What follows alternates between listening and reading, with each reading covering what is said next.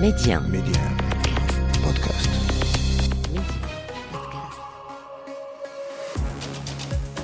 Bonjour, c'est Ali Salaheddine, bienvenue dans le podcast Le meilleur de le vestiaire, et voilà ce qu'il faut retenir aujourd'hui. On aurait aimé parler des prouesses de Youssouf N'Seri contre Rennes ou encore de la double célébration de Cristiano Ronaldo au Camp Nou, mais c'est tout autre chose qui a marqué cette sixième et dernière journée des phases de poule de la Ligue des Champions. Il s'agit du match Paris Sain Germain-Basaksehir, une scène inédite qui s'est déroulée au Parc des Princes au début de la rencontre, plus précisément vers la 13e minute de jeu. Le match a été arrêté suite à la suspicion d'insultes racistes de la part du corps arbitral et plus précisément du quatrième arbitre, Webo, l'entraîneur adjoint du club turc et le principal concerné. Hervé, on a tous vu les images, c'est tout simplement surréaliste. Tout à fait. Là, on a vécu un moment, alors j'allais dire rare, non, c'est pas rare. C'est un moment historique pour le football mondial. Ce qu'on a vécu là, c'est-à-dire un match arrêté, des joueurs décidant de rentrer directement au vestiaire, c'est du jamais vu. Du jamais vu à ce niveau de compétition, du jamais vu, imaginez-vous, à l'échelle planétaire, parce que là, on parle d'un match qui a été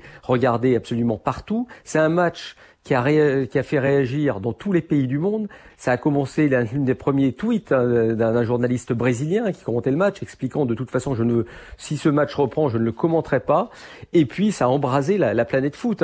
Et aujourd'hui, avec les réseaux sociaux, s'il s'est passé un focus absolument incroyable sur cette rencontre-là, et qui en fait aujourd'hui le symbole de la lutte antiraciste. Alors évidemment, après on va rentrer un peu plus dans les détails, mais et on peut voir que du racisme il y en a eu et de manière beaucoup plus dure, j'allais dire, sur d'autres terrains. Mais en tout cas, ce qui s'est passé là, ça va devenir un symbole. Il y aura Achille Webo qui va devenir peut-être ce joueur symbolique, comme il y a pu avoir Bosman pour les transferts, sur le moment où il y a une sorte de turning point, quelque chose va changer, on espère en tout cas, parce que entre les beaux discours parfois et les faits, il y a souvent beaucoup de kilomètres. Mais là, on peut espérer que ce moment-là, ce jour-là, au Parc des Princes, cet arrêt du match avec des joueurs comme Neymar, Mbappé, parce qu'il faut jamais l'oublier, quand vous avez un tel degré de joueurs de haut niveau, à un moment, ça a un impact encore plus important. Neymar et Mbappé participant eux-mêmes à cet arrêt du match, allant discuter avec l'arbitre, et puis étant tout à fait solidaires avec Achille Webo, leur collègue de jeu, tout ça fait que ce qu'on a vécu là, c'est quelque chose qu'on n'oubliera pas et qui marque l'histoire du football mondial. Aurélien, tu as forcément été interpellé par ce qui s'est passé au Parc des Princes, même plus que la défaite de Manchester United face au RB Leipzig. Comment tu as vécu cette soirée Ligue des Champions qui a tourné au drame en France ? Moi, je suis assez d'accord avec ce que dit Hervé, c'est-à-dire que je pense que quelque chose est en train de changer dans le football professionnel. C'est-à-dire que il y a encore 5 à 10 ans, on n'aurait pas vu réellement des joueurs prendre des positions comme celle-là de manière aussi nette et aussi forte.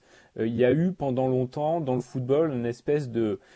on peut dire même une espèce d'omerta sur la question du racisme, même s'il y avait des campagnes avec la FIFA et des choses comme ça, mais on en parlait peu, ou en tout cas pas assez, parce que les joueurs se sentaient pas de s'exposer comme ça, ce qui peut se comprendre, parce que c'est pas facile, et il faut voir aussi toute la répercussion que ça peut avoir sur leur vie personnelle, parce que les réseaux sociaux, ils sont pas tendres, les racistes, ils sont aussi sur les réseaux sociaux et ils s'attaquent à des joueurs qui peuvent prendre des positions comme ça. Comme disait Hervé, ça va changer très fortement les choses. Alors peut-être que cet épisode-là n'était pas le plus violent en effet, et encore, je vais prendre l'exemple dans l'Angleterre, encore cette semaine, il y a eu quelque chose d'absolument scandaleux qui s'est passé sur la pelouse de Millwall, qui joue en 2e division, où là, les joueurs avaient décidé de mettre un genou à terre justement pour le mouvement Black Lives Matter, et une partie des supporters de Millwall, il y en avait que 2000 dans le stade, puisque les stades ont réouvert dans certaines régions d'Angleterre, ont sifflé les joueurs, le staff, les dirigeants.